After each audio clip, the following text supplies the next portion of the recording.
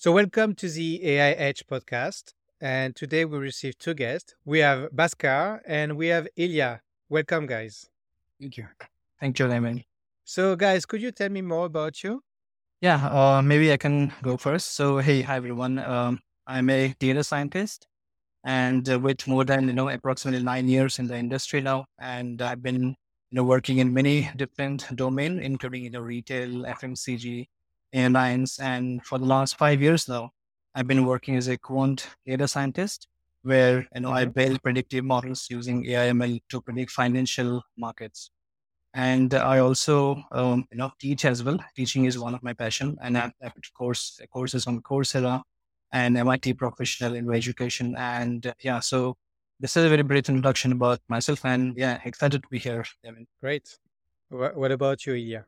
All right. So my name is Ilya Baimetov. I'm a chief of product for a company called Constructor Technology. We're in Switzerland, although I live in the US. And we are an ed tech company. And, there's this long tradition of using AI in ed tech with its up and downs. And it goes back to the 70s. And then ChatGPT basically completely broke every trend and infused like some new energy into this field. So we can definitely talk about how AI was used in education in tech and will be used in tech, and what are the hopes and what are the expectations and all.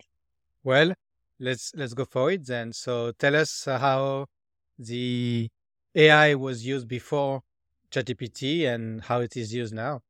Right. So in education, right, the primary use of AI was it's called an intelligent tutoring system. So essentially, the ultimate dream sort of all the computer teacher, right, is to have somebody always with you, like Alexander the Great has had Aristotle, basically his partner in life up until the moment, right? And that somebody will be constantly sort of looking over your shoulder, right, and somehow improve your learning outcomes, right? That's the dream.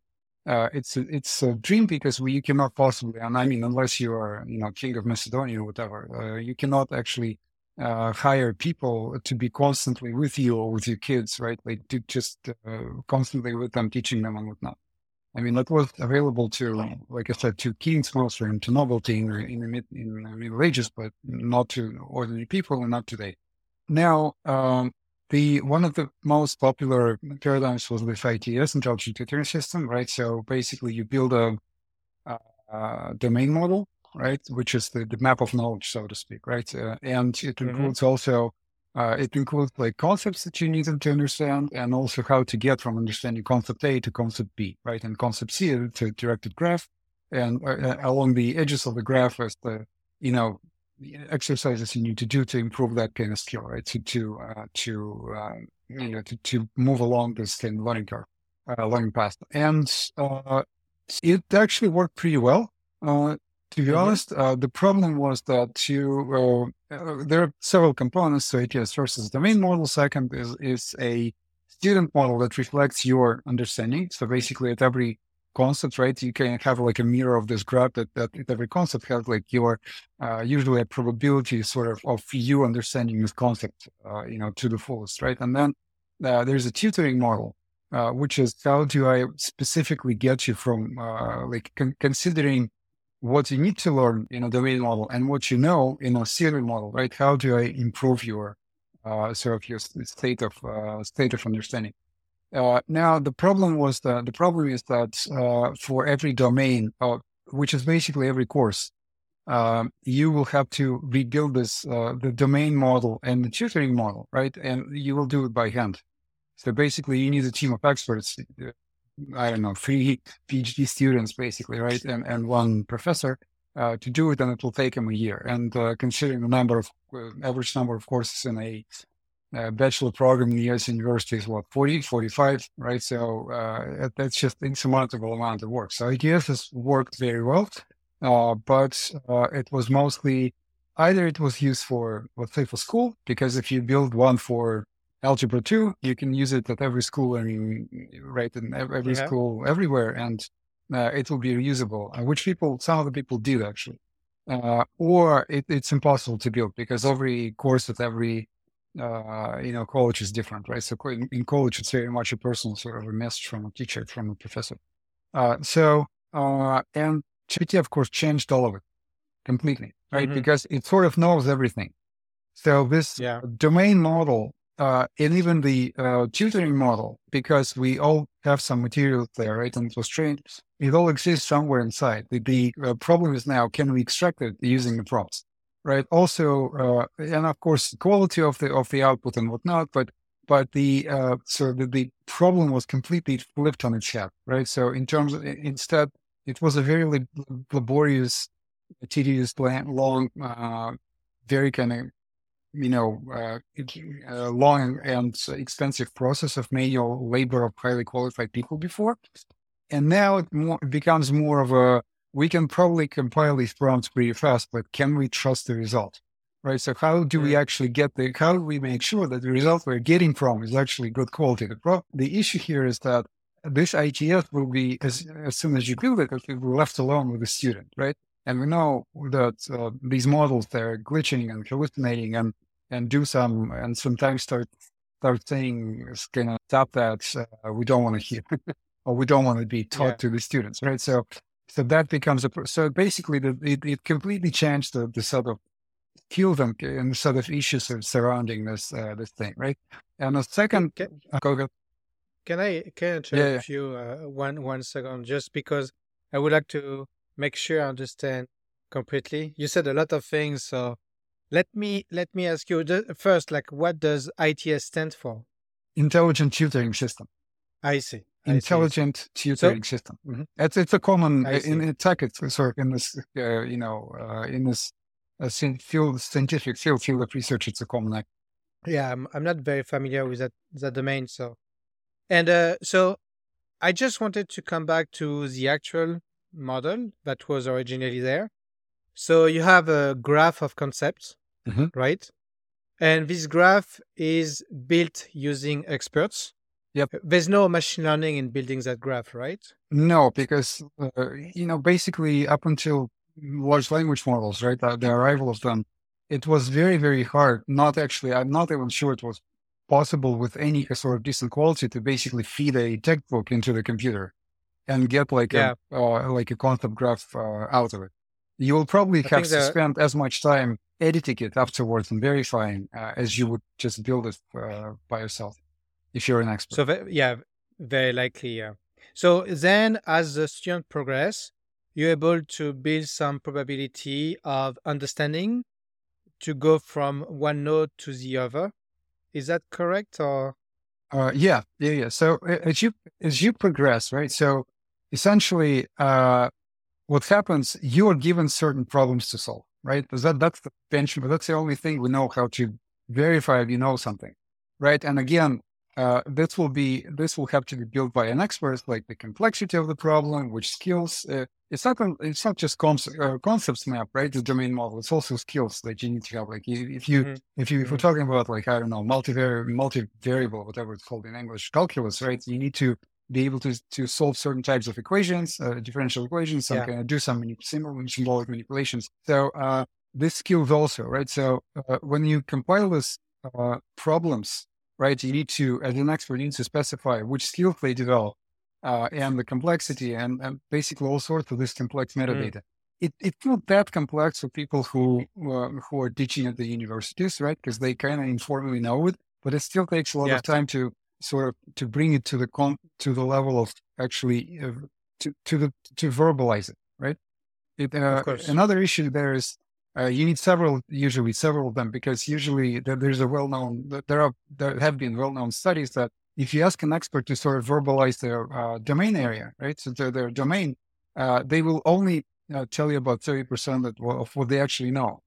So if you, Mm. for example, if you ask, I don't know, the Buskarjit to tell us all the important concept in data science, right? He will come up with a list, but then actually he knows at least 3 times more than he would be able to just write it off the top of the head, or off Of the top of course. his head. Of course. So as soon as he starts getting into like solving real problems, so you'll find out that he actually missed a lot of things. It just didn't come up to him, like Yeah, sort of yeah. in this kind of global explicit form.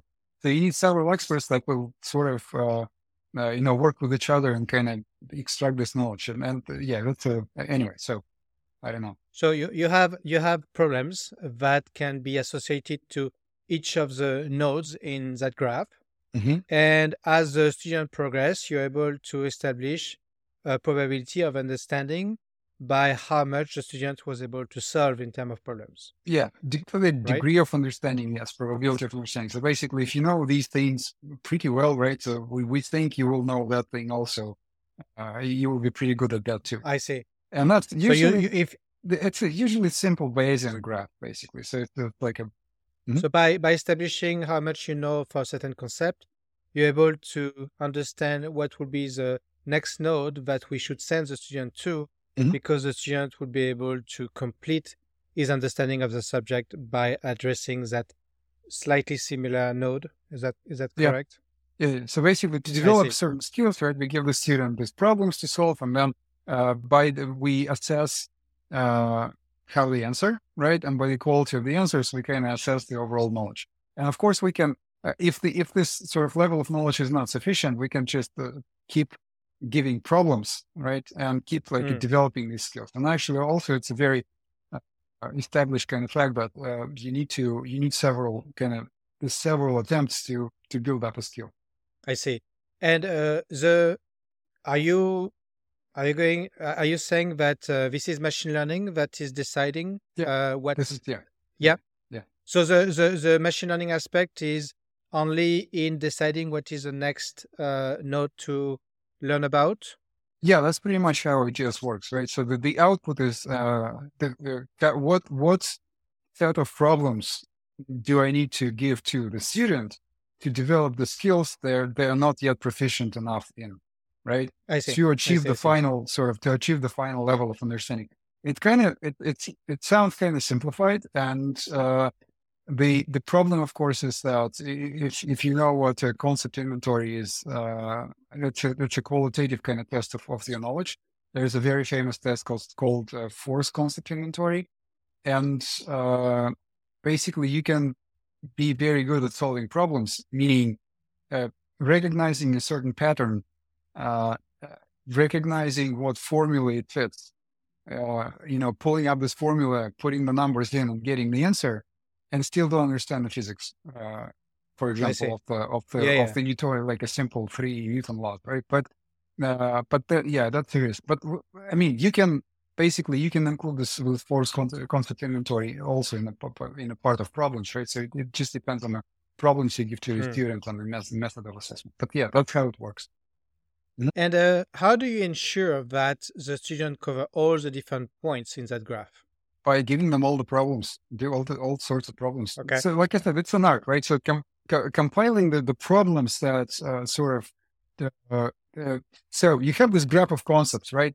But you need Yeah. to sort of cover it with a minimal effort, right? So meaning with minimal number of problems that will be given to you, and you need to develop all the skills. So that's an art of the teacher. How do you So basically? Mhm. Go ahead. okay, but sure, it's the art of the teacher, but we have here an algorithm that is deciding where to send the student to when it comes to the next concept to learn. So how do you ensure with this algorithm that the student is going through each of the different nodes in that graph? But like I said, right? So you imagine you gave them a set of problems that develops like I don't know 5 skills, right? So Yeah. basically the root is like 0, and then you need to have Mm, you need to have the right of understanding these kind of 5 concepts, right? So you need to give them problems that develop understanding of those 5 concepts and skills related to it. So it can be just one problem that develops all of them, or it can be 10. You need maybe 10, right? So you basically give it to all of them. So at these ages, right? You basically specify what is the exercise I need to give to that person, right, to develop the skill. And that kind of similar to, if you, I don't know, if you're doing fitness, right, you could do like a biceps or whatever or something, or you could mm. do like a full body exercise, right? And, uh, that develop maybe everything at once. And that's an art of your personal trainer, or here an art of a teacher, to arrive to the destination in a minimal sort of minimal number of steps, minimal effort, right? Because you can beat students up with like a thousand isolated exercises that develop like just a certain technique, right? Which is probably very boring and not very efficient. Or you can, that's why textbooks, there are some gold standard textbooks on the subjects, but there are even fewer and even more valuable gold textbooks, kind of gold standard textbooks, or not textbooks, the problem books, exercise books.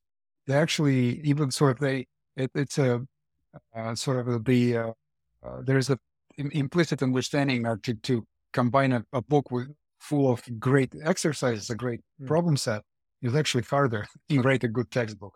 So, but I think I'm still confused about something. So let me make sure I ask the question correctly.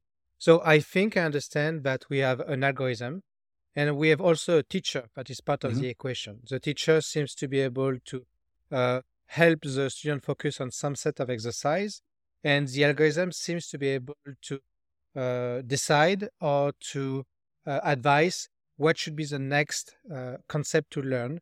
And potentially the teacher is going to follow that advice or not, right? So go ahead. The next concept to learn is actually kind of predefined by the course itself, right?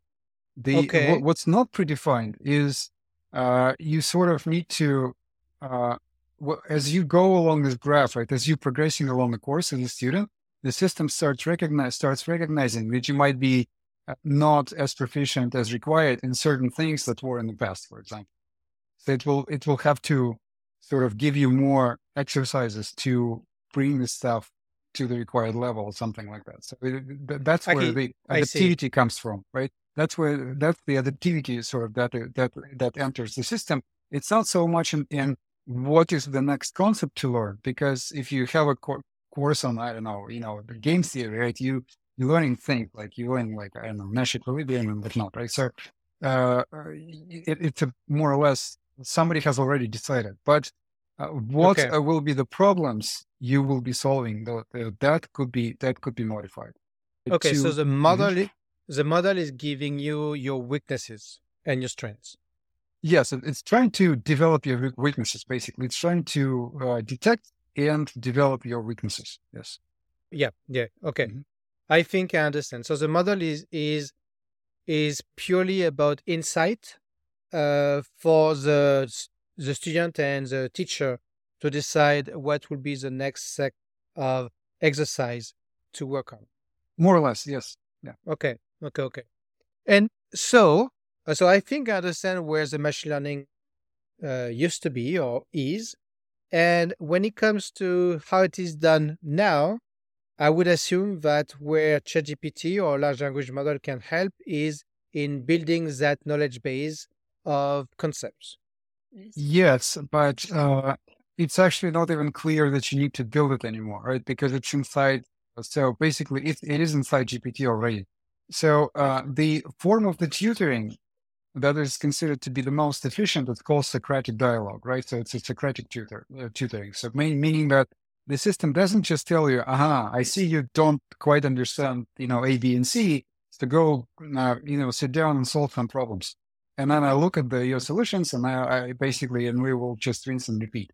The most efficient tutoring is considered to be basically asking questions to the student, right?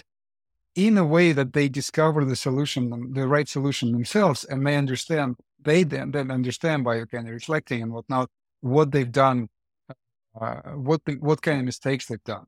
So that's considered to be, by 100 years of like psychology experiment, the pedagogical experiments, that's sort of considered to be the more effective way of teaching from the standpoint of sort of the quality of the outcomes.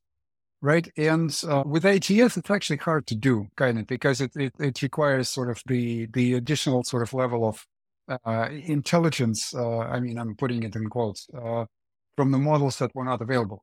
GPT-4, you can actually prompt it like, be a Socratic tutor, or be a tutor and ask me questions, right? I can literally say, be a Socratic tutor. Let's have a Socratic dialogue. And it will actually do it. Although, the typical problem with ChatGPT, as you guys probably know, even ChatGPT 4, the latest one, when you talk to it, you have a feeling that you're talking to like a high school student that just read all the Wikipedia last night and basically just gives you the answers like this, right? So there's no depth. There's no really real kind of.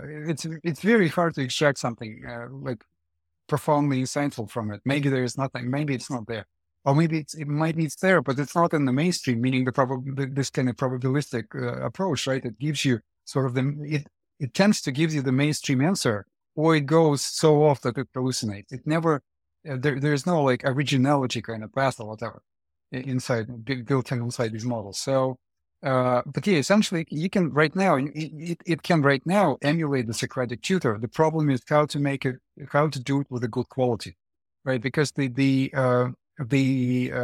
sort of human art of being a Socratic tutor is that your questions back to the student need to be very insightful. They need to incite the insight, right? And they need to sort of induce this kind of thinking process that will lead to gaining new insights. It's kind of very hard, and not every humans actually can do it. I mean, not every human teacher can actually do it well. Like, let's say that, right? Let's make sure I understand. So let's say I ask a question to a student, and the student answer, and instead of saying that the answer is right or wrong, I'm asking again another question that will push the student to think further about the initial question, right? In a certain way, right? So for example, imagine you're teaching like history of the United States, which is the country I'm in right now, right? And let's say the history of like Civil War, 1870s or something. I'm not originally from here, so I don't know the exact date. And then basically you ask the student, tell me like what were the most important kind of events during this war, right? And then they meet like one or two, then you think are the most important. And basically, when they give you the list and something is missing, right? You may ask, and do you think do you think this period was like quiet and there was nothing that changed the course? So I mean, it impacted the course or something, right? And then they maybe start to remember. So basically, it has to be very sort of indirect and not very leading, right? So in judicial terms, there are leading questions, right? And there are just questions. So you need to be not very leading in your questions, but you need to just kind of give them the hints that there might be something they need to go and discover by themselves. And that's very hard to do efficiently. And within the context of ITS or education, the type of questions that need to be asked are problem sets that need to be solved, right? They are not like simple questions like that, correct? Yes. Well, it's still... this again, we only have the model of education we have, which is you sort of ingest some material, you go solve problems, right? You go do the exercises you discuss. So I mean, the lectures are now kind of being diminished more or less, right? Although it's a performance. So because it's a performance, it could be engaging and insightful. I mean, it's a performance by a professor, right? But anyway, so we know, again, from 100 years of psychology that working on the projects is better than working on just some kind of solving problems that have no context. We know that working in groups is more efficient and all that, right? So, but we also know that working with a tutor is super efficient. Now, right, so all of this kind of comes into play. And, okay, sorry, what was the question? I went somewhere else. Basically, I'm asking if... So originally we talked about concept that the student had to learn, and we were assessing how much the student was knowing about the concept by looking at the different problems that the student solved. So when you talked about how ChatGPT can provide a lift in helping students when it comes to learning, I would assume that ChatGPT would actually providing the problem sets like we talked about in the context of ITS. Yeah. So in the context of ITS, it's like I said, it's pretty simple, right? So basically, ITS, imagine it's actually they were not that intelligent, in quotes, as I'm going to sort of describe it to you, but just imagine, right? So it looked at the solutions that you gave it, and it sort of Mm-hmm. understands that you have certain insufficient understanding of certain concepts, right? And then Mm-hmm. basically it may tell you that I think that you have insufficient understanding of these concepts. Therefore, I think you need to do these exercises to solve more Yeah. problems. Basically, that will Yeah. and right. So the Socratic tutor, which is now possible, I think maybe we don't know actually because we're still experimenting. And by I mean like with good quality and like good effectiveness, right? It will not give you the new set of problems right away. It will engage in a dialogue with you, right? And not in a dialogue that starts like you made a mistake, but in a dialogue like let's examine your solution, right? So explain to me why why such and such, right? And then Mm-hmm. as Mm-hmm. you sort of student, as you go through this experience, I mean, I don't know, guys, anybody, I think most anybody who actually had a really good teacher in their lives, and unfortunately, it's an increasingly rare, actually, it's an increasingly rare sort of occurrence. Uh, you would probably understand the difference between like a regular teacher who basically acts like, I don't know, like more or less like a chat GPT. They go in the class, they Mm. tell you something, you listen, they give you very sort of shallow kind of the interaction is usually very shallow, right? Yeah. So you made a mistake, like it actually such and such. So sit down. Thank you for your whatever for your question. But a good teacher, they will actually engage with a much more meaningful dialogue. The meaningful dialogue is far in our lives because it requires a lot of time, both from student and the teacher, right? So these dialogues usually would happen in either extracurricular activities, like if you go to some kind of math circle, kind of Russian style, for example, right? Or um, I don't know, something like that, basically, right? So when Mm-hmm. there's like there are two students, they work on something uh, difficult, like not really, uh, kind of, American school kind of problems, but actually something much more sort of involved. And then the teacher will engage in this kind of dialogue with you if they want to really develop, if they're not just prepping you Okay. for SAT. Right. So that's the desire. That's what we want to get out of ChatGPT because it seems to be the potential seems to be there, right? Is it possible? We still don't know. So I'm still trying to make sure I understand. Okay. Hmm. So the student needs to learn on his own, and the student needs to solve some problems. And this is something that will be disconnected from an interaction with a teacher or a tutor, right?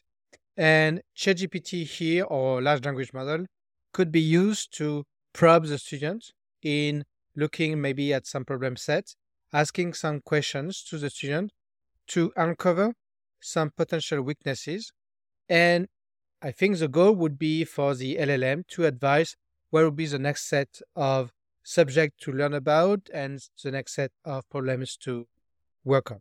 I think that I Yes. think So that's the way, what you described, right? It's like, let's repeat the ITS exactly in the way it was in the past, but let's just make building it much more efficient because we don't have to build it anymore, right? It's built already. I mean, LLM has okay. all these kind of connections inside, so we can just prompt it. That's one way. But like I said, the next kind of step is Socratic dialogue. So instead of just advising you a new set of problems, it will engage in a dialogue with you discussing your work that you've already done, like literally So, but discussing. yeah, Mhm. I understand that, but we cannot learn only by having a conversation, right? We need Uh, at some point to sit down oh yeah, and yeah. right. But So this we conversation. are, Mhm. Go ahead. Sorry. go ahead. No, but the conversation, what does that lead to? The conversation leads to significant reduction of the time you need to really learn these concepts. And in the end, if you do this kind of concept inventory test, like the qualitative test, people understand this much better. So basically, this kind of idea cycle, right? So it can be long, it can be tedious for a student because it's constantly need to like, continue solving problems and whatnot. But also there is no reflection there. There's no point of like self-reflection or meta learning or whatever it's called, right? And Socratic dialogue is all about that. So basically, it's just in a very primitive sense, right? It's just explain to me why you did this. Like why, if there are two formulas in your solution, right? You do like here, and then from that, it follows that. And if it's not trivial, for example, like explain to me why, or why you chose to go this path in your solution and not the other one, right? So there was an alternative, for example. Explain to me. Explain. So that's the dialogue. And again, from the psychological research, we know that this significantly, at the same time, reduces the time required for a person to master certain concepts and increases the real kind of depth of understanding of these concepts.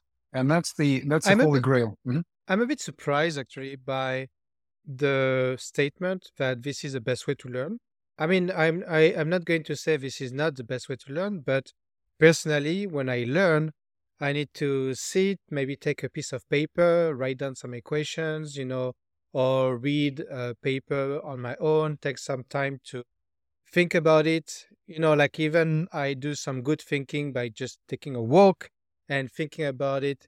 So the idea that I need to communicate to learn the concept and to understand it better seems a bit strange to me. I mean, I understand that there could be a conversation to spark some thoughts about the problems, but it seems to me that that cannot be the only aspect of that leads to a good learning.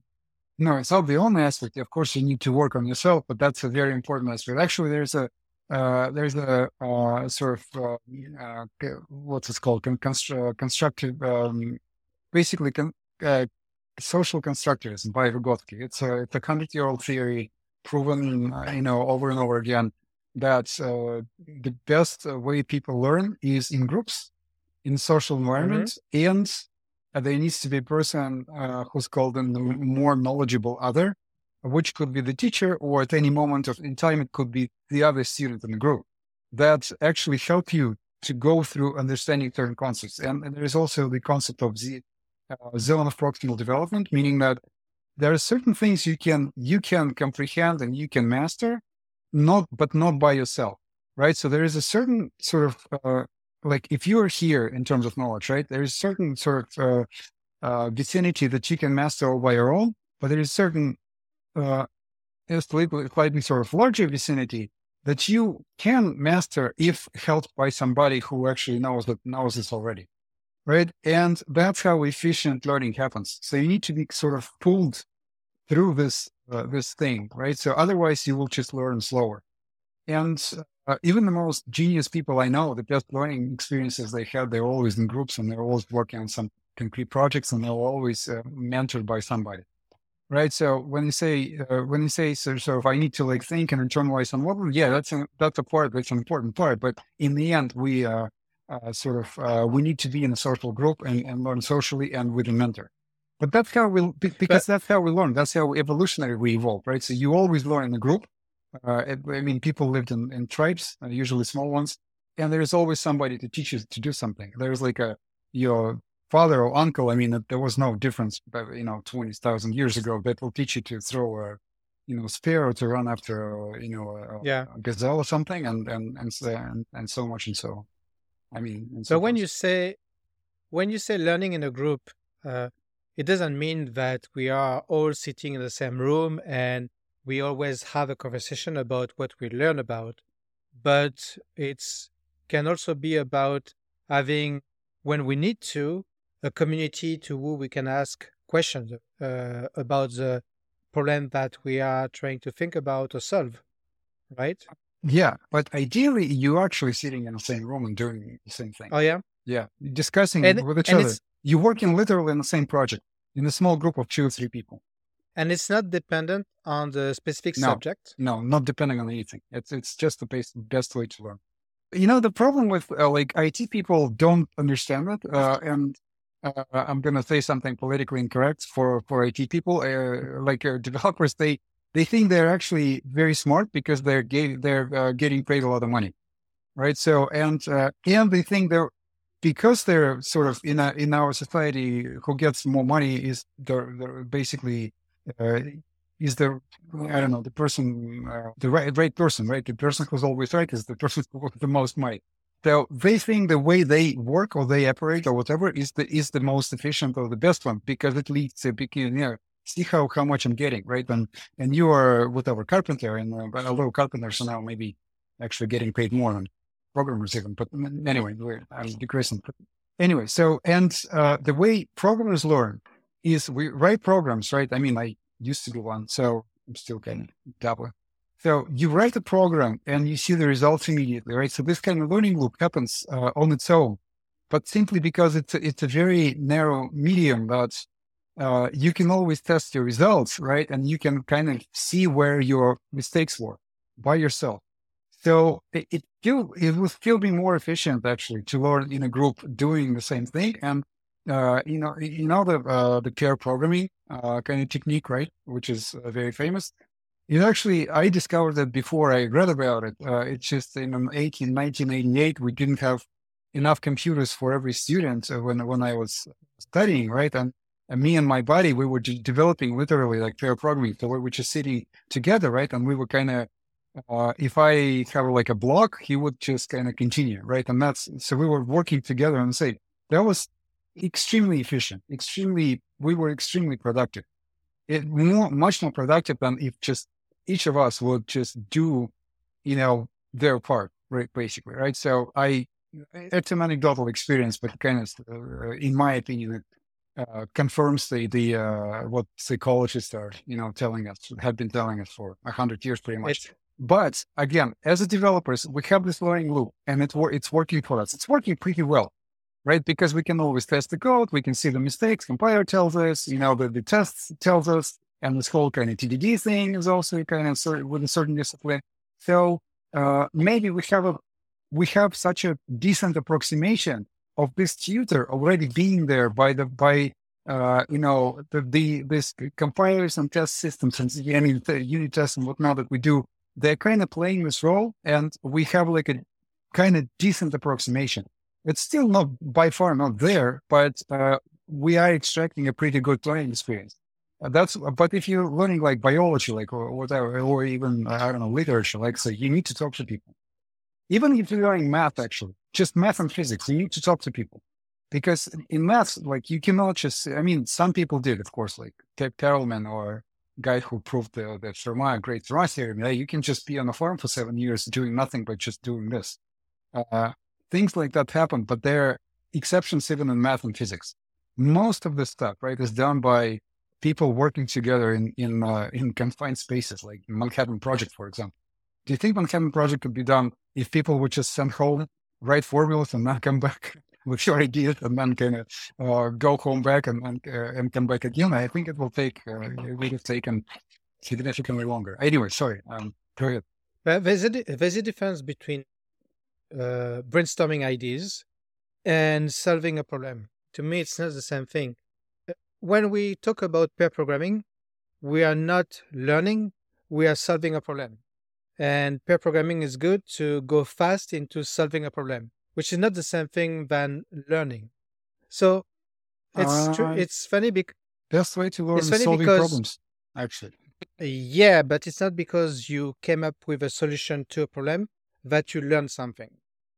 So that's a bit surprising what you said to me. I mean, what you're saying, because it does not fit with my experience. So, for example, I could consider two things that I've learned. I've spent quite a bit of time learning about math, and I spent quite a bit of time learning about English, for example, learning to speak English. I'm not great at it, but still had to go through this process to learn it. And definitively, when it comes to language, it's much easier to learn about it by having a back and forth conversation with somebody, right? That's the best way to learn a language. When it comes to mathematics, I learned it by being stuck on problems and really spending time on my own trying to come up with a solution. And very often when I I am in a group and I try to get the solution from somebody else, I don't get that deep learning experience that I would have if I spent really the time to uncover what are the intricacies of the complexity of the problem to come up to a solution. And it's where my brain tends to really connect things when I solve a problem, when I really spend time getting to the depth of a problem to solve it myself. And many times in the past, like in high school or in college, I was in a setting where I was, let's say, I remember working in a in a lab course where we were in pairs of students and we were supposed to do, let's say, an experiment. I studied physics, so it was like physics experiment. And I can tell you that that experience as being one of the poorest experience when it comes to learning for me, because first of all, we have, we don't focus as much. We tend to have a bit more fun pairing with another student. And very often, we let the other solve one aspect of the problem. I solve one other aspect of the problem.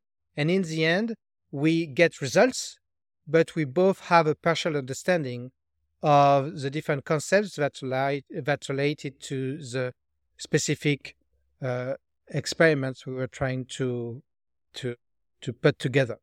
So Okay. what you're saying to me is somewhat disconnected from my own experience. And I have to say that I am somebody that really spent a lot of time learning about things. I'm not saying that I know everything about it, but I'm saying that I have some experience about what it means to learn. So I'm a bit surprised about Well, you have the experience of learning by yourself. You actually don't have an experience of what I described, right? I Learning have. in a group with a mentor. And I have. the test needs to be challenging enough. Remember, I told you, like, so there is something you can do by yourself on your own. There is something in ZPD, zone for proximal development, that you cannot do on your own. You need help, and that's where actually the learning happens.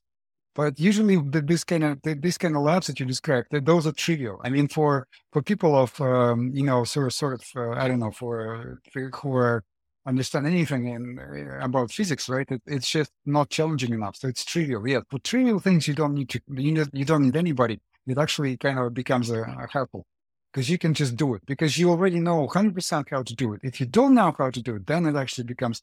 So, in like mathematicians, I don't know, they have seminars regularly, right? Like weekly usually, to discuss stuff that they're working on with people who sometimes don't even in the same field. I mean, they're kind of right, but it's just you need to verbalize it, and you need to hear some ideas from other people, and that's how you learn. That's how you learn. That's how you get insights. That's how you get new I don't know connections in your brain and whatnot. I do not disagree with that. You need to have some interaction with a community of people that learn about the same subject or knows about the same subject, but it doesn't mean that you need to be in contact with that community 100% of the time. I think No, not that it 100, can be but true. Well, you said that it's better to sit all the time with the different people in the same room and to have that group learning experience. not But all. Not all the time, not 100% of the time, but it needs to be a very substantial part of your time, 50%, 30%, I don't know, something like that. So basically, it needs to be a constant experience, right? It needs to be a constant experience. So it's not like you get together once a week, right? And whatever. So if you're trying to actually learn something, try and just get together once a week, for like mathematicians for seminars, because they're super pros already, and they basically don't need that much help in between these weeks, right? But and also they can enjoy working on this hard stuff, and then so I can give you an example. When they train kids for international mathematical Olympiads and physics Olympiads, those two I know, like I have like some experience in observing, and they always train in groups. It's never Okay. like people get individual mentors that just train them, or maybe they go from like one mentor to another. And it's not because there is not enough mentors. There's plenty of, I mean, you have like a team of 10 kids from a country of 300 million people, 200 million, or half of 1.5 billion people, right? Which is like India or China, right? And there's only 10 kids, and you can find plenty of mentors. Still, it's always a group experience because it's again, these guys know that group learning just works better when kids working on So, these problems together. But problems are super non-trivial, right? So I mean, they need to crack those problems are super hard, and that's why learning happens. If you're working on trivial things, yes, no learning because you already know. I think that makes more sense to me. But the key point is really, like you said, having people that you can work with time to time on a regular basis. It has to be somewhat consistent, but you also need time that you can spend on your own to build your own understanding of things. Oh yeah, yeah, that goes without saying, of course. Yeah, I mean, But we didn't say it. We didn't say it. So yeah. that's what was confusing to me. Okay, Okay, Yeah, I think we that I'm, makes ended more up yeah. sense. discussing pedagogy, actually, pedagogy and psychology more than AI. But yeah, so I'm curious to know one thing, if I may ask, Ilya. So that's a very interesting use case, of course. What I'm interested to know, or rather curious to know, is how do you evaluate your ITS system? Because every learner is different, right? And I mean, kind of mentoring or teaching is not one size fits all kind of a thing. So every learner will be learning in their own own speed or own pace. So how do you evaluate this ITS system, LLM based ITS system that you're developing? just by experiments, you do experiments on people basically and students, right? And that's why it takes years to validate that the system is good. And that's another actually. So let me quickly mention other applications of AI potential applications, right? So for example, as a synthetic student. So there were experiments on building synthetic students before for ITS, exactly like a counterpart for ITS, right? So basically the idea is you build a model like a human perception system, right? So basically like of a cognitive learning, you build a model of a human basically, right? That you're trying to teach. And you vary some parameters. So you basically come up with like some sort of diversity in terms of their, I don't know, knowledge and cognitive abilities and whatnot, right? And then you try to teach them. Before ChatGPT, before this kind of really, marvelous to some extent capabilities in processing text, it was very, very hard. Now you can basically make ChatGPT talk to another instance GPT, right? And actually, it will be some kind of approximation. That's another kind of direction of research that is currently being undertaken. Is that can we now test these kind of ideas much quicker and with much higher fidelity, right? Without actually testing it on humans. The problem with testing on humans is actually there is an ethical aspect because if you take one group of students of like you have like 3 classes of 30 people, right? And two of them are studying in a classic way, and then another one is subjected to this ITF and whatnot. You're putting them in an unfair position, right? So some of them will be sort of either better or worse off in the end, which is not, I mean, you're not supposed to do that, right? So if you are in a university, you're supposed to teach everybody equally and give them equal level of sort of experience. And by doing this, you actually automatically sort of putting them at the advantage or disadvantage, I don't know, depending on how good your ATS is. Right. So that's so synthetic student as well. Another big thing actually is just building materials and grading and grading given feedback, right? So ITS is like Socratic tutor is an ideal way for giving feedback. But sometimes you just need to go through whatever they've written, whether it's the physics or mathematical problems, right? Or essays, and give them a good, thorough feedback on what they've done and a grade. And currently it's not actually done very well. Can large language models do it? Probably they can do it better.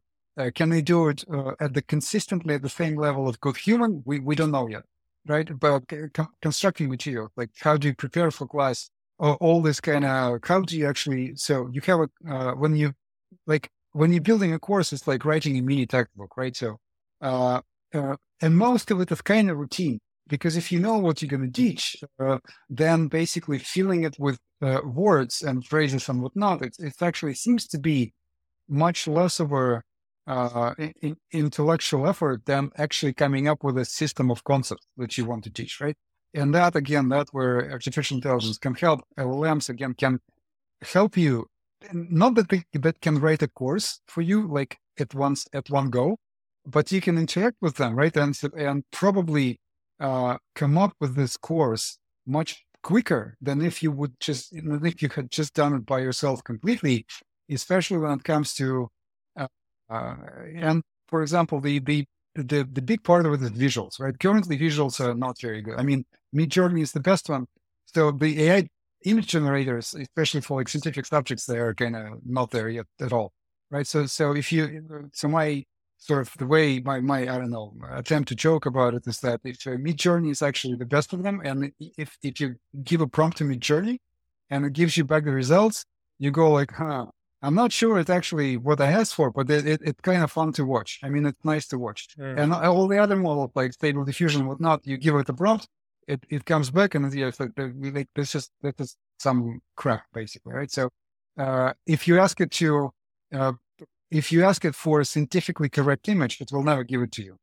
But like it should be, right? I mean, it shouldn't be that hard because there are plenty of images in the training database, scientifically correct and whatnot. So that's another basically area. It's just quickly, how can we quickly create and update courses with high quality material and high quality visuals and so on. So, right. But So go ahead. I think what you're saying is that with generative AI, we can generate stuff, but we don't have a good way to assess if that stuff is correct or not. Is that what you were saying with Midjourney and Stable Diffusion? We do have a way to assess it. It's just a teacher who sits in front of a screen, right? But otherwise, so with text, we're actually doing pretty well, right? So a teacher, usually to write a course, it's like a full-time job for like a year, because usually they're developing slowly, right? So people have thoughts in their minds and they're slowly developing their courseware, presentations and text and whatnot. And by the time actually, okay, it's a year, I may be all exaggerating, but still, by the time it actually takes a shape of a full kind of product, I would say, right, that you can actually give to somebody, it's a long time, especially in university, right? Because people usually talk in university and then they write it down and whatnot, and make notes, build presentations. It actually literally takes years in most of the cases. Yeah. Now with this stuff, we can do what. I mean, I think what I understood from you, Ilya, is maybe how do you explain a concept visually, right? That's what you're saying. Yeah.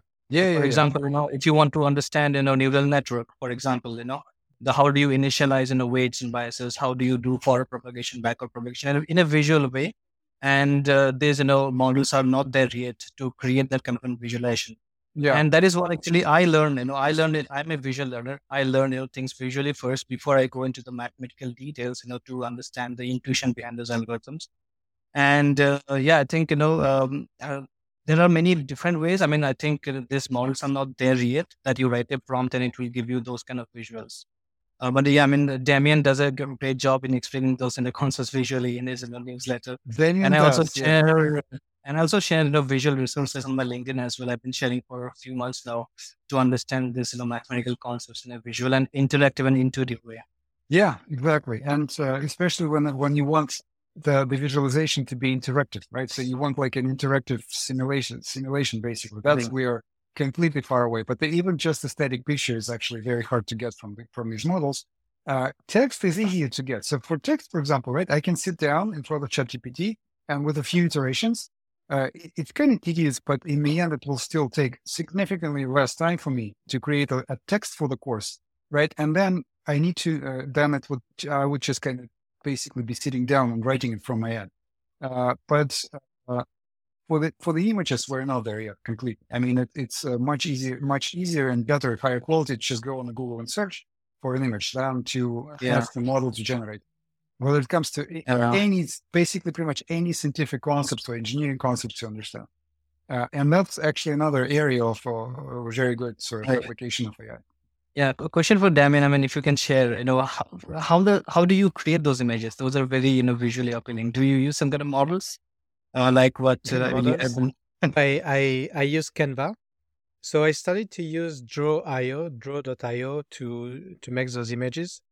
and I ended up to use more and more Canva.com. And yeah, I mean, the it's not about the software, it's more about the format. I think I started to publish those diagrams on LinkedIn, and to be able to bring the attention of people, I had to build images or diagrams that were concise but also useful in one image. And it's something that you usually don't do in most other media.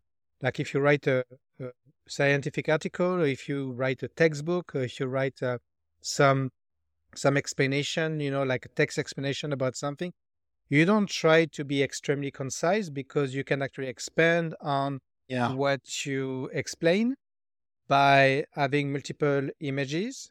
But on a social media, you need to be able to have all the information on one image, and it has to be useful for people to, you know, to get to be excited about it.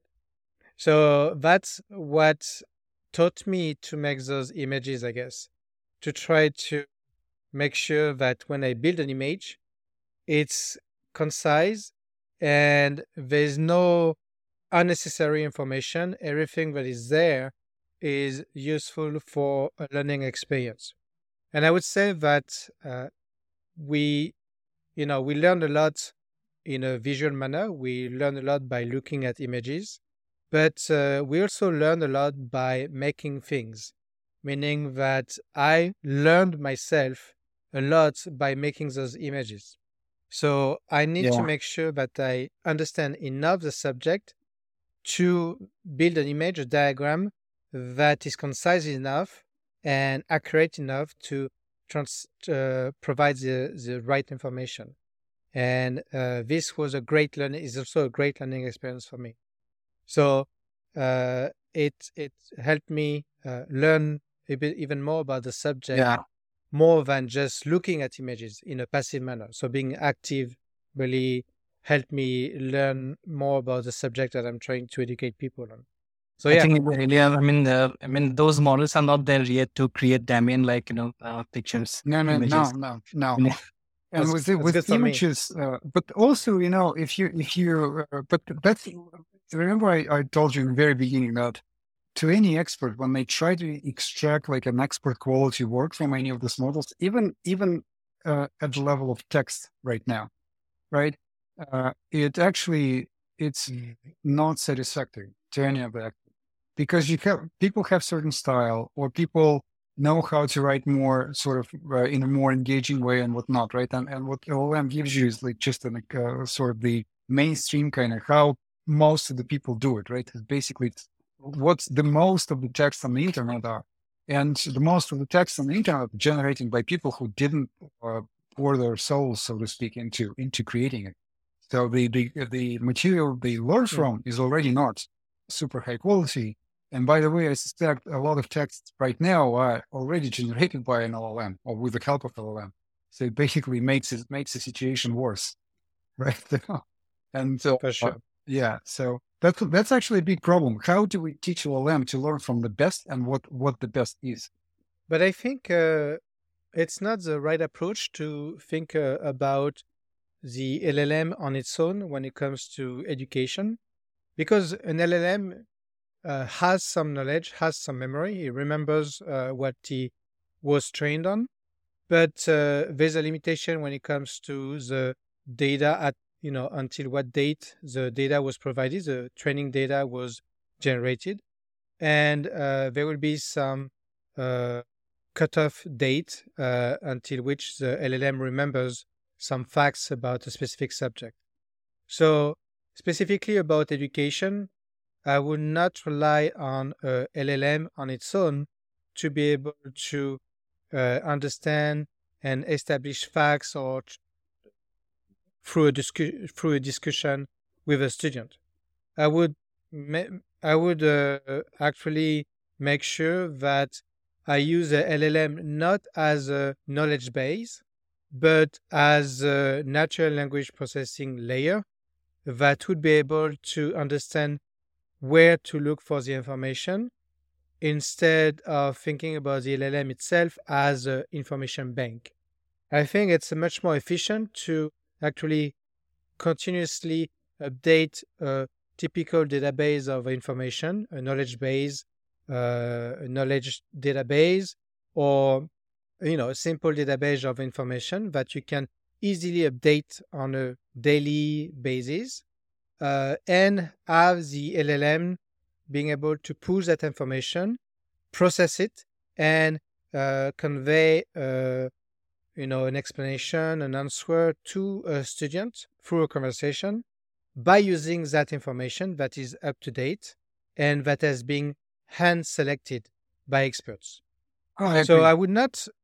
I would really not rely on the LLM as an information bank. I would rely on the LLM as a way to understand natural language, being able to make a decision on what is the best place to look for the information that is asked by the human question. And it's good at taking some text information, and it's going to improve by being able to utilize additional type of information, like visual information, to extract that information and process it to provide a concise answer to a potential student. So I think that would be right now the best way to use LLMs as a layer, as a natural language layer, to interact with softwares where the right information may be. For the teacher, even. Yeah, well, yeah, in general, I agree. Yes, at this moment, right, it is the most sensible way to use it. The question is, of course, can it improve, right, like further, and how much? So the question is, will there be a breakthrough when, at least for certain scenarios, LM can sort of can emulate the human teacher sufficiently well? Currently, it kind of almost impossible. The teacher may use a model, like you said, right, to sort of come up to improve their materials, or maybe to just kind of get some kind of, like, I don't know, guys, if you remember House MD TV series about Dr. House. Yeah, I guess. 20 years ago, you remember. Yeah, Mr. is too young. So basically, long story short, a genius doctor needed to have 5 less genius doctors just to talk to them, right? Not because they would actually give them any good ideas, but just because they would produce some, basically, I don't know, they would just produce, sounds, right? So to speak. They would just talk about it. And somewhere in between, he would just, it would cause some kind of association to go off in his head, and he would come up with the right answer. Right. But that's actually back to the group learning, right? But he actually needed like 5 people to talk to on a regular basis to, in the end, ignore them. But whatever they were saying was just useful for your thinking process. So that's basically currently, I think, Damien, you were kind of hinting on the same thing, right? That's basically currently the most maybe efficient way to use LLMs for creative people, is not to rely on their output, but sort of to just use them, whatever they're producing, to inspire your own thinking process.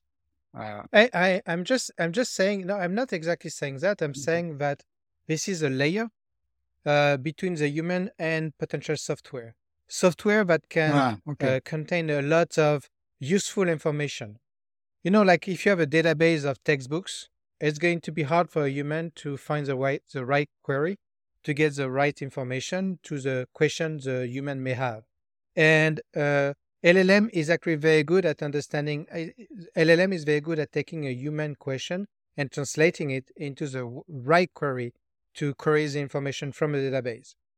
And if you actually instruct the LLM to be a Socrates, let's say, teacher, and you augment it by providing it with the right information, it's going to actually being able to distill the right information and provide it little by little to the student in the way that is useful in that Socrates type learning.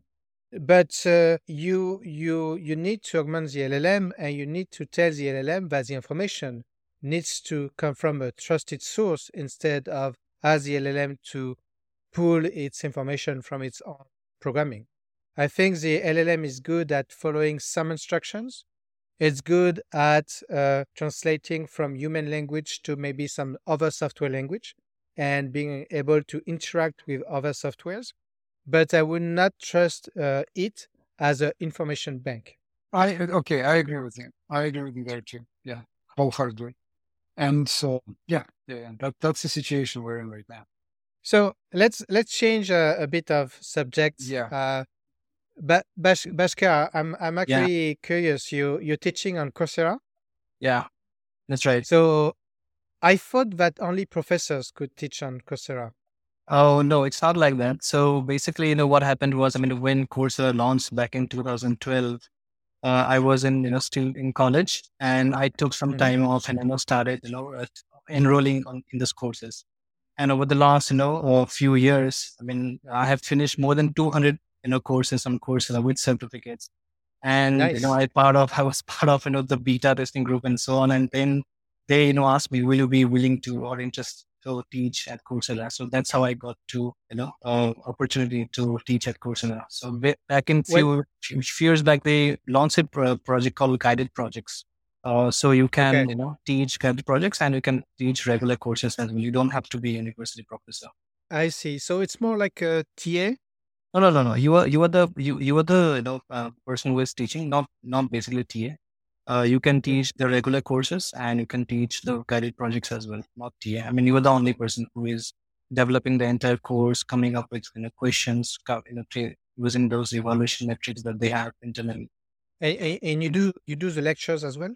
Yeah, yeah, No, that's great. That's great. I may ask you for some advice. I didn't know that regular people, non you can do. uh, accredited professors, could actually do it. No, Uh, you can. that's great. That's great. I used to be addicted to Coursera. You have Yeah. 200 certificates. I don't have as many, but when I came out of my PhD, I felt I knew nothing else but physics, and I Hmm. started to take as many courses as I could on Coursera, and I was addicted to that knowledge that I could not learn, by the typical education. So yeah, Yeah.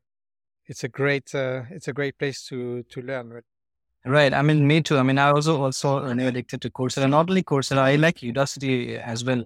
They have very nice pedagogy to teach about different difficult topics to understand in easy way. And I also like DataCamp, because DataCamp has tried to do something like Mm. what Ilya have been trying to do within ITS. So they use some concept called gamified learning. I mean, they will not ask let you go to the next chapter unless you finish the current chapter, the evaluation. So this is something which helps you to bring or to understand or create the muscle memory that you need to learn Mm. programming. So that's data camp for you. They have built in this gamified learning philosophy very nicely in their platform. And I was equally addicted to all these three platforms back in a few years back. Coursera, Udacity, and Data Camp. But now there are so many. Yeah, yeah, yeah. Well, that's great. That's great. So you're a quant, right? Yeah, A quant right, data scientist. right. So tell me more about that. Like, what does that Yeah, exactly sure. mean? Yeah, so I work at BlackRock. BlackRock is the world's largest Mm-hmm. asset manager. And again, what will be Mm-hmm. speaking is my own personal experience. Not I'm not speaking on my employer's behalf. So all the finance companies traditionally they were always data heavy industry. Right? They always have data, and they always used to build models to create trading signals.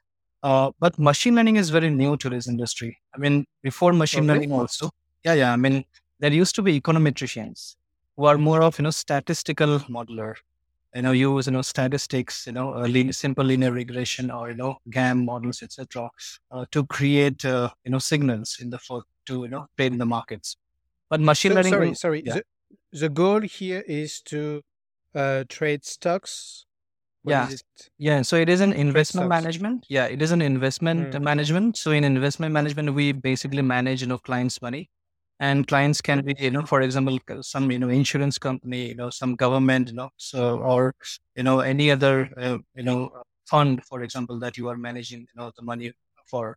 And, doing data science or doing machine learning is very different in finance compared to other industry, because in finance we're taking very highly risky decision, right?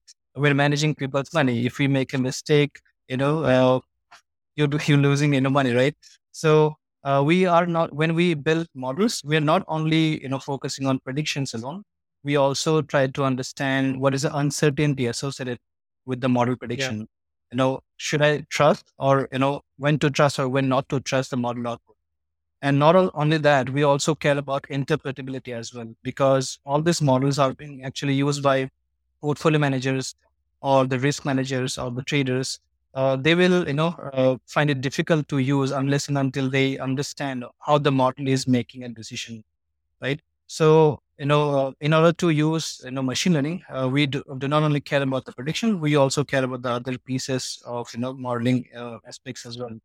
And as I said, machine learning to finance is not that mature compared to other industry like retail and e-commerce, etc. As I said, this industry used to be, in most of the modeling used to be done by econometricians, where they mostly do statistical modeling to generate trading signals.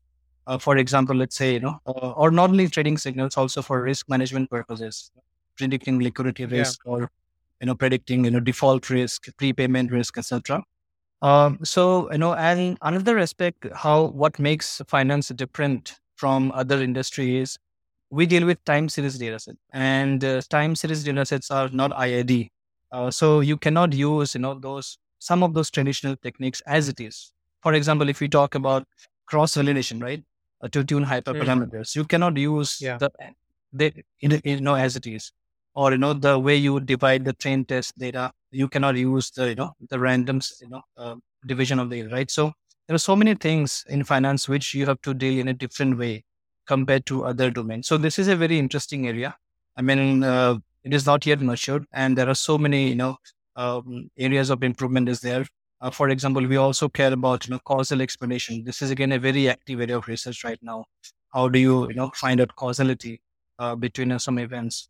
For example, let's say Silicon Valley Bank collapse, this year in the month of Mm, March. Can you predict it, a few days in advance? If you can do this, then you can make a lot of money if you already know, what's going to be happening in the next couple of days. And also coming to generative AI, I mean, as Ilya have mentioned already. I mean, generative AI has a lot of use cases, right? I mean, it can be used for in many all including all the domains. In a specific organization, think about it in HR. Maybe HRs can use when screening candidates resumes using generative AI. Maybe your client servicing teams can respond to your client queries in a much faster way. But as a quant data scientist, our objective is to use LLM for creating training signals. So how can you use generative AI? So one of the use cases that many investment managers are trying to find out is how do you augment your traditional feature space. Just to give you an mm, example, it is in public domain as well. So for example, we predict liquidity. What is a liquidity score of a particular security to be traded tomorrow? And generally, I work in fixed income market. If you have some idea about fixed income, is a little bit different from equities market, where equity market is more transparent. They trade it over mm, exchanges, but fixed income market, they trade over OTC market, over the counters. So there is a lack of okay. transparency. So for example, let's say you are a fixed income trader and you want to buy or you want to sell a particular bond, let's say corporate bond, then you have to go to the market makers or the counterparties or the broker dealers. And here in this case, the market makers or the broker dealers will be investment banks like Goldman or JP Morgan or Citibank, etc. So you would talk to them over the counter, maybe using some Bloomberg terminal or those kind of trading venues, and then you talk to them. Okay, I want to sell this. Can you quote me at what price you want to buy?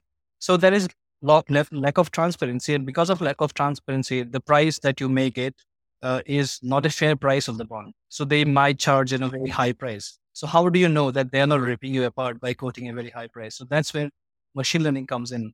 Can you use machine learning to predict the fair price? And the quotes that you're getting from the market makers is very different, then you should not go ahead with the transaction.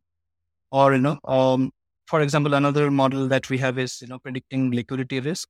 When this global financial crisis happened in, US 2007-8, after that, there has been, rule by the regulator that if you're a mutual fund provider in US, then along with every mutual fund, you need to mention, how much liquid that fund is. Is it highly liquid? Is it highly illiquid?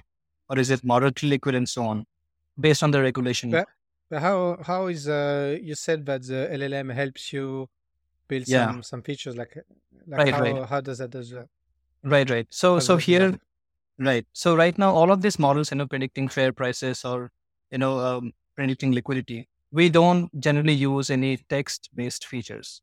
For Yeah, example, just to give you an example, as of now, we don't use any text-based features. But just to give you an example, that those features are also important. For example, back in 2021, there was an event happened. I mean, Cristiano Ronaldo, he was in a press conference, and in that press conference, he actually, removed or switched to Coca-Cola bottles by water bottles, yeah, I right? remember. And I when this remember. news actually broke, not exactly on the same day, but after some day, 2 3 days, after, Coca-Cola actually lost $4 billion in market cap. So this is the Mm, impact of news some stocks have, right? Again, mm, not all news that has been published for Coca-Cola will be impactful or have, capability of moving the prices, but some have capability of moving the prices. So now, if you know that, Coca, this event has happened, maybe everybody will be trying to sell Coca-Cola bonds, or maybe, in that case, it will increase the demand, and maybe, it will change, it will, have an impact in the price of that bond as well, yeah. or it will have impact on liquidity of that bond as well. So now, if you want to, find out first, before you want to find out the sentiment, first you need to find out the, those news articles which are relevant, because not all news articles will be relevant to you, right? Some of them can be relevant, some of they can be maybe irrelevant. So think about an era where there is no LLM. Without, the pre-LLM era, if you want to solve this, then you may have to build a model to, find out which one is relevant, which one is not. Or maybe to find out sentiment, you again need to build a model, positive sentiment, negative sentiment, and so on. But now, you can generate features on the fly. Maybe you come up with some themes, based on these themes, you find out this news is relevant. And if it is relevant, you just, label it as one, if the positive sentiment is positive, or you label it as, negative one if the sentiment is negative. And not only sentiment, also the news story counts. How many news stories have been published by several, media houses. That is also a very good predictor of, liquidity of a particular bond. So now, with the help of generative AI, it has now become very much easier to create, these kind of features at scale, without training any such, model. So that's Yeah, what, we have been these are some of the experiments that we are performing, and results seems to be promising as of now. yeah, that makes sense. That makes sense. I had one question because you said that machine learning is new in the Mhm. world of finance. Uh, so you what you're doing is portfolio management. Am I correct? Yeah, right. That's right. But there's maybe another side of finance, which is high frequency trading, for example, which is, Yeah. I think, very different. Yes. I would assume that machine learning has been very useful for a long time there. Yeah, I mean, I don't see, much, research there in high frequency trading. Maybe, they have been doing machine learning, but when I see, some papers, especially in finance, I don't see, much of the research that has happened. For example, I think people have been trying to do reinforcement learning. I see a lot of, reinforcement learning papers as well, in high Mhm. frequency trading, or, to, build smart order router, which way to direct your orders to. But again, I see only those, in papers. In implementation, very few companies have been able to do real implementation, I guess. Again, I'm not, sure, but I don't see, real world implementation of those, algorithms in finance. Because as I'm I said, I surprised mean, about it. in finance, as I said, right? I mean, we not only care about, the model output, we also care about a lot of things like, interpretability, uncertainty, And also the quality of the data is also very important. And because in finance, the noise to signal ratio is very high. The data sets are not that, of high quality. So another aspect is the data sets are also very sparse. For example, fixed income, they don't trade very often like equity. I mean, if you have a bond, Mm, then maybe that bond, maybe trading every 1 month or every 2 months. mm. So that brings up a lot of other challenges as well. That how do you handle the Yeah, sparse, quality, etc. yeah, yeah. Well, to come back to high frequency, which Hmm. can trade multiple times per second, Hmm. you cannot have a human taking the Yeah, time to yeah, assess the risk yeah. visually, with some numbers, and to try to understand the interpretability of Mm, what a model would come up with, right? It right. has to be done in an algorithmic fashion, Mm, and there being a lot of strategies like algorithmic strategies yeah, to do some high frequency trading. right. I I would assume that a machine learning algorithm would have its place when it comes to making decisions I about a think trade. you're right. I mean, in high frequency trading, you're right that we do algorithmic trading, but I think it's not that machine learning algorithm. It's maybe, simple rule based, algorithm. Oh Let's yeah. say the bid ask spread between, the prices. If it is, certain basis point, then you do buy or then you do sell. Yeah, maybe those kind of, simple heuristics or rule based algorithms they have under the hood. But I don't think machine learning, they use machine learning there as of now. I don't think so. Okay. Well, you I remain suspicious a bit about that statement. So I will look Yeah. a bit at if some other people say the same thing. So Yeah. to come back to portfolio management, which is what you do, right? Hmm. What type beside LLMs, what type of machine learning models, algorithms are you using? Yeah. Yeah, so mostly I mean, at the time of experimentation, we experiments all the available methodologies that we can try just to see how much additional benefit we can use, we can get by using neural networks, for example, right? Mm-hmm. But again, neural networks we don't deploy in production, although we do some experimentation because of the same reason of interpret uncertainty, etc. But generally, we use tree-based models. Mostly tree-based models are Okay. in production. But if you talk about the econometricians, they will always use statistical models like simple linear regression or you know Mm. um, the GAM models because their mindset is very different. They come from a different school of thought, and the machine learning professionals their mindset is different. And although random forest is also not a very interpretable by design, but you can certainly use post hoc explanation tools like SHAP, which is the state of the art right now, to explain at an individual level prediction. But again, there are few more other techniques available, and there are different definitions of interpretability as well, right? Like causal interpretation, which SHAP cannot give Mm. you right now. But these are Yeah. some active areas of research which we're trying to solve and trying to implement in real world applications. But yeah, it is mostly tree based models that goes to So production. tree-based models, that means that it's a supervised learning algorithm. Yeah, right. And what are you trying to predict when you try to optimize portfolio? Yeah, so portfolio optimization directly does not use this machine learning, but machine learning is a subset of portfolio optimization. For example, in portfolio optimization, you want to maximize returns while minimizing risk, subject to some constraints. And those constraints may be, for example, liquidity risk is one such constraint that you don't want risk to be higher than certain points, for example. Now, how do you predict liquidity? That's a very difficult problem to solve because liquidity have so many dimensions. There is no one single definition of liquidity, and that's where Mm-hmm. we do data driven approaches to predict liquidity. Now we have one model to predict liquidity of a bond.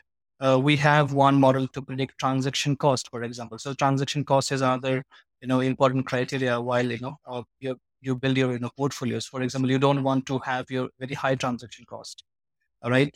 So those are individual models, and those models helps you to predict liquidity. Those models helps you to predict transaction costs. And once a model predicts these numbers, those numbers are being used by portfolio managers while creating their portfolio, while optimizing their portfolios. I see.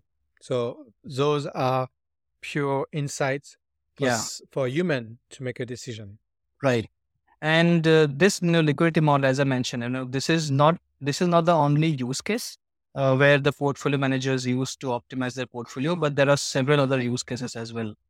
For example, let's imagine yourself as a portfolio manager, and I am Hmm. one of the investors. Let's say I have invested some money in your fund, and now I see the market is doing very bad, like the COVID situation or the Russian invasion of Ukraine, and I got panic. I think that my assets will go down. Then I'll come to you and I say, okay, I no longer want to get invested. I want my money back. So this is known as Mm. redemption. We call it as redemption risk.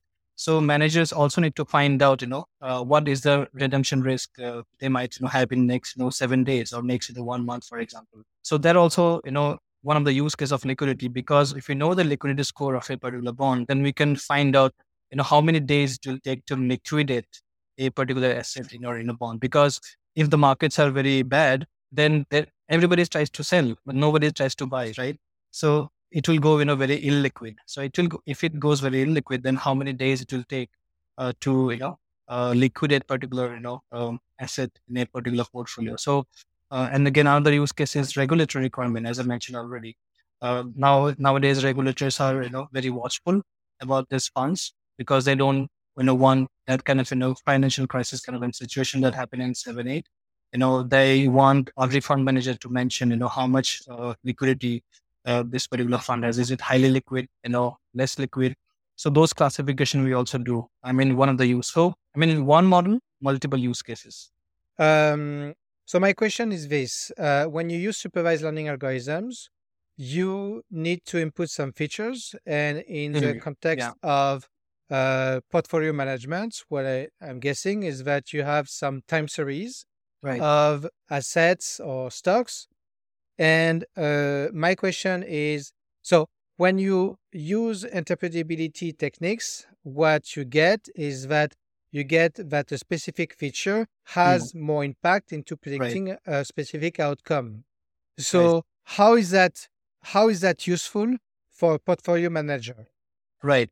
Yeah. So basically, first of all, it brings trust to the portfolio manager. And for example, let's imagine, we have a model to predict ADV of a corporate bond. ADV stands for average daily volume to be traded tomorrow. So let's imagine you are the portfolio manager, and our model, predicts, let's say tomorrow, the ADV for Tesla corporate bond is 5 million USD. Hmm.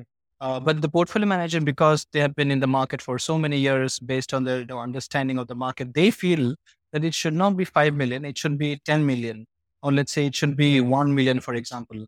Then they will come back to you and ask this question, okay, based on my understanding, it should be 1 million or 10 million, but why your model is predicting as 5 million? Can you tell me why? So there we Hmm. use this explanation framework. And not only this, I mean, we also ship these models to our clients. We have, more than 100 plus, clients who also consume our model output. They also keep asking this kind of, questions like, But why? I understand the reason for wanting to have an explanation of why we get this kind of prediction, but the model is going to tell you this bond has the most impact to the prediction. How is that useful to explain to the portfolio manager? Oh yeah. So before we build any kind of model, I mean, yeah, that's a very good question because in machine learning models we generally capture correlation, not the causation, right? So this piece is done even before we start building the model. In the brainstorming phase itself, we talk to the portfolio managers, we talk to traders, we talk to risk managers, and we brainstorm with them. What features you want us to you include in the model because it should be, not only be predictive of the target variable that we're predicting, but also it helps us to explain the model output. So we involve, the human in the loop while selecting the features, and based on their understanding, we use those features, we experiment with them, and whatever are the best features, we keep them. And those features are coming from the end users who is going to use those models. So I'm guessing that you will have two different sets of features. You would have Mhm. features that are useful to actually get good Yeah. predictions, and Yes. you have features that are useful to get good interpretability. Right. But those two sets of features could Right. interact in a negative way to provide good interpretability uh, for the prediction, right? Yeah, I mean, right. I mean, but as of now, mainly, whatever processes we follow is we always, talk to our stakeholders first. What is their, understanding of the problem statement? I mean, they come up with the business problem, then we convert that problem into a data problem or into a ML problem. And based on that, we brainstorm the features with them. I mean, yeah, of course, there can be some other features, which might have very good predictive power, but that predictive power may be because of some lurking variable or confounding variable under the hood, but they don't have that intuition. If they don't have that intuition, let's say there is a variable XYZ, and we found as a data scientist that XYZ variable or feature has very good predictive power, helping us to predict, but they don't understand, they don't relate to XYZ, then most likely will not use that feature because we know we want their intuition as well, our end users' intuition as well, while they consume our model output. Because as I said, Hmm. in our world, model output or the accuracy is of course important, but along with accuracy, the interpretability is also very important, or the uncertainty is also very important. So this is the process that we generally follow, which is kind of different, maybe from different from other industries. So, if a portfolio manager makes a decision based on some insights coming out of a machine learning model, whatever Mhm. that insight may be, Yeah. interpretability or some predicted outcome, uh, is there a world where we can remove completely the human portfolio manager and have a Yeah. model that utilize those insights to make a decision? No, not as of now. Not as of now. Yeah. So, yeah, when I mean, there are some ideas coming up. I mean, this idea is not new idea, but it has been there in for so many years called robo advisors. That you have a robot advising you where to invest, where not to invest. But you don't see companies like big companies like BlackRock or even JP Morgan. They have used in production. So these ideas are still there in research, but I hardly believe that they have been using in production. And why? Because we are taking very highly risky decision. Even one mistake you make, you lose, millions of dollars. And the cost is very high. I mean, the cost of error is very high in financial applications. In those applications where cost is not very high, maybe you can completely, remove that particular human element. But in a portfolio optimization, case, I don't think, we are there yet to replace the portfolio managers completely as of now. But I understand that the risk is very high. But if we actually provide to a model all the information that a portfolio manager has to make a decision, Mhm. uh, we could encode the concept of risk in an algorithmic fashion. So that's not Yeah. something that is too hard to do. Um Yeah, but there is why? no, but yeah, I mean, there is no proper definition of risk, right? For Okay. example, as I said, that our models, we have not used, those NLP based features like the incident that I mentioned to you, what happened with Mm-hmm. Cristiano Ronaldo, right? So now, how do you make sure that you have all of those signals that might impact financial markets, right? And financial markets are very dynamic. For example, one, alpha that you generate, maybe, next month or next week, the same alpha might not be making you money, for example, right? So the definition of risk, the definition of rewards or returns keeps on changing in financial markets because of its dynamic nature. So that's why it's very difficult to define the risk, where which will be an universal definition. There is no such universal definition. That's why it becomes difficult to completely eliminate human element from these models.